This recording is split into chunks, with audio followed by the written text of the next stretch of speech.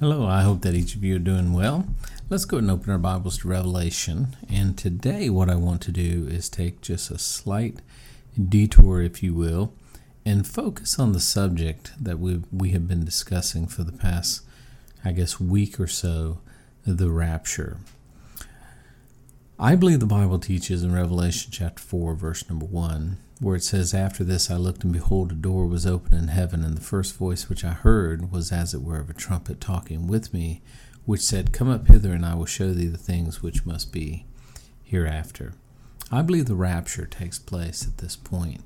However, there are other views in regards to the timing of the rapture. Several years ago, 2012, I believe, I wrote a paper called The Doctrine of the Rapture.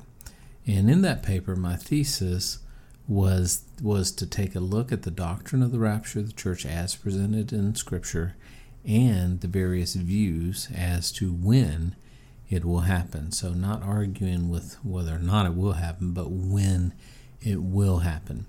And I start out with the fact of the rapture, showing in Scripture where the Bible does indeed speak of the rapture. And then I went into the timing of the rapture. And I reviewed the three most popular views in regards to the timing of the rapture. And those views include what's called the post-tribulational view, the mid-tribulational view, and the pre-tribulational view.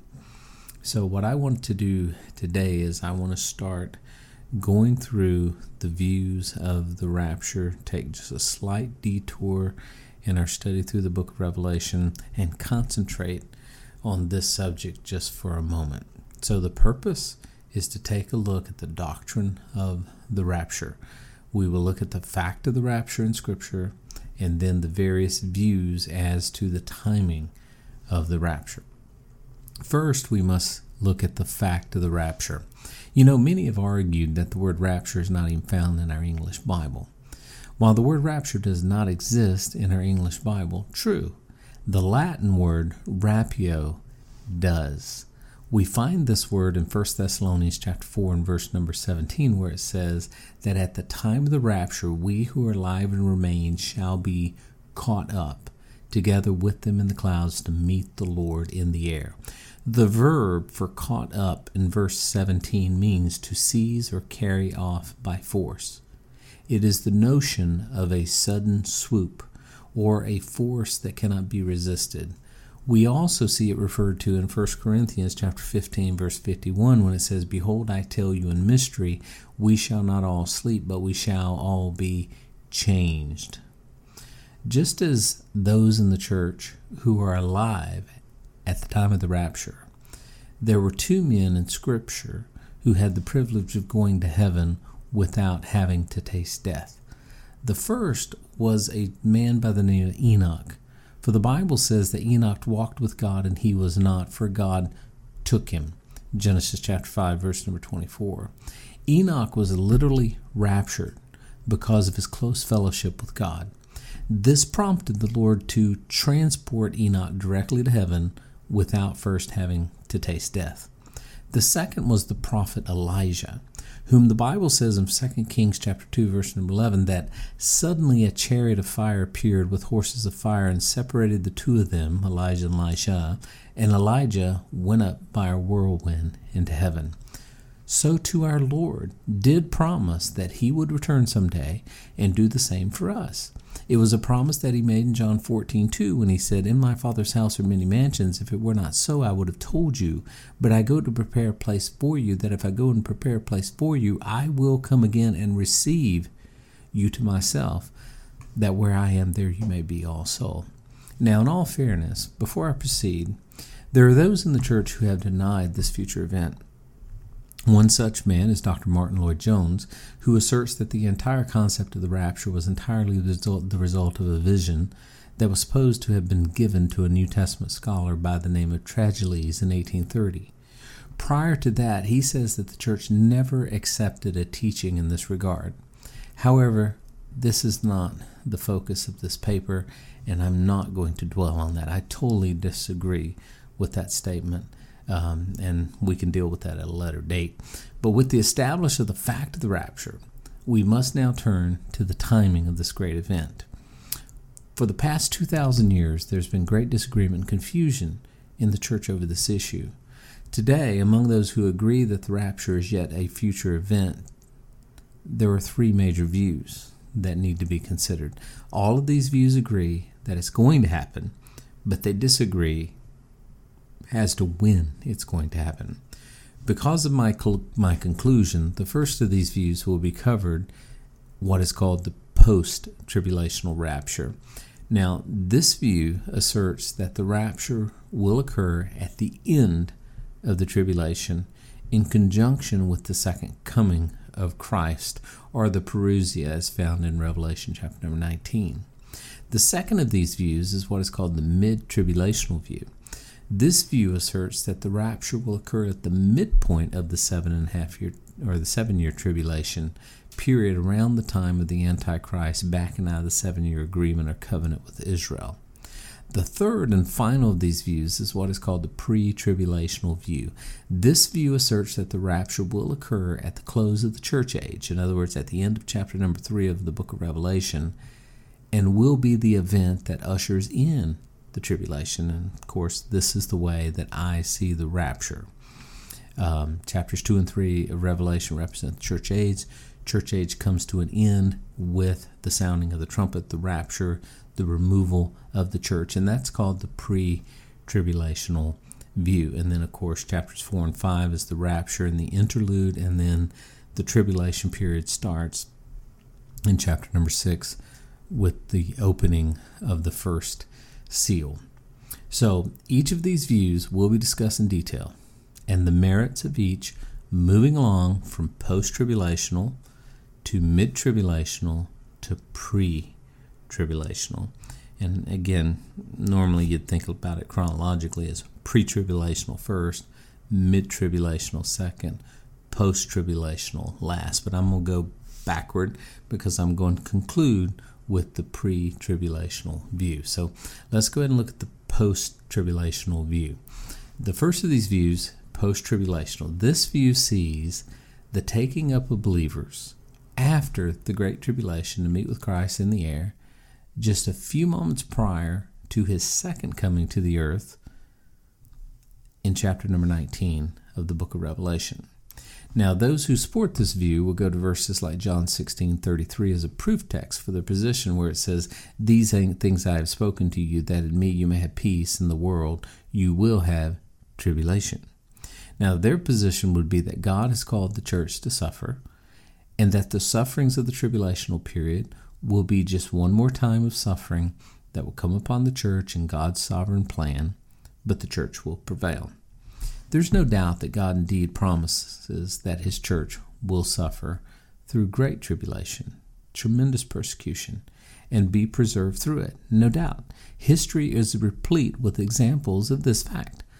Of this, Fox, who wrote Fox's Book of Martyrs, wrote, the history of the church may almost be said to be a history of the trials and the sufferings of its members, as experienced at the hands of wicked men.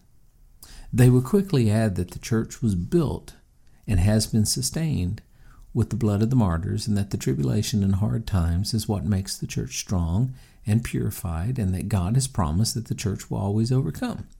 Thus, they will insist that the very thought of the removal of the church in an event called the rapture prior to the time of the Great Tribulation is what they would call escapism. They also use verses like Matthew 16:18, where Jesus said to Peter, "On this rock I will build my church, and the gates of hell will not prevail against it." Another verse they will use is Revelation 2:10, "Do not fear any of those things which you're about to suffer, for indeed the devil is about to throw some of you into prison, that you may be tested, and you will have tribulation 10 days. Be faithful unto death." Now, these verses, no doubt, indicate that the church will suffer. However, there are major problems with this view that need to be addressed, the largest of which is that those who hold it are confusing persecution with wrath. The dictionary says that persecution is a program or campaign to exterminate, drive away, subjugate a people because of their religion, race, or beliefs. However, wrath is defined as strong, stern, fierce anger, deeply resentful indignation, ire, vengeance, or punishment. Obviously, there is a difference between the two.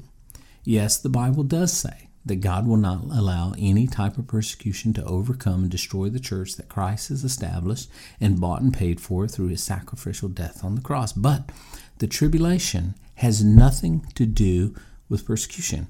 It has everything to do with the wrath of God. With that, I believe the argument loses steam. The tribulation is God's wrath being poured out on the unbelieving world with whom he gave opportunity after opportunity to accept the gift of forgiveness through faith in his Son. But they would not. The time of tribulation that has come upon this earth is not about the persecution of God's people, but the wrath of God against those who persecuted God's people. Neither should it be understood as in any sense a time for disciplining believers or purifying the church.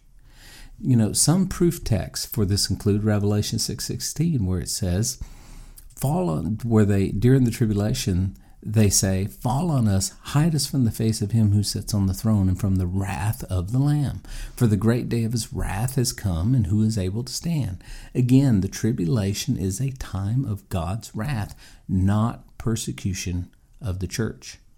The book of Revelation also calls it a time of God's wrath in chapter 19, verse 15, where it says that the Lord will strike the nations, he will rule them with a rod of iron, and tread the winepress of the fierceness and wrath of Almighty God.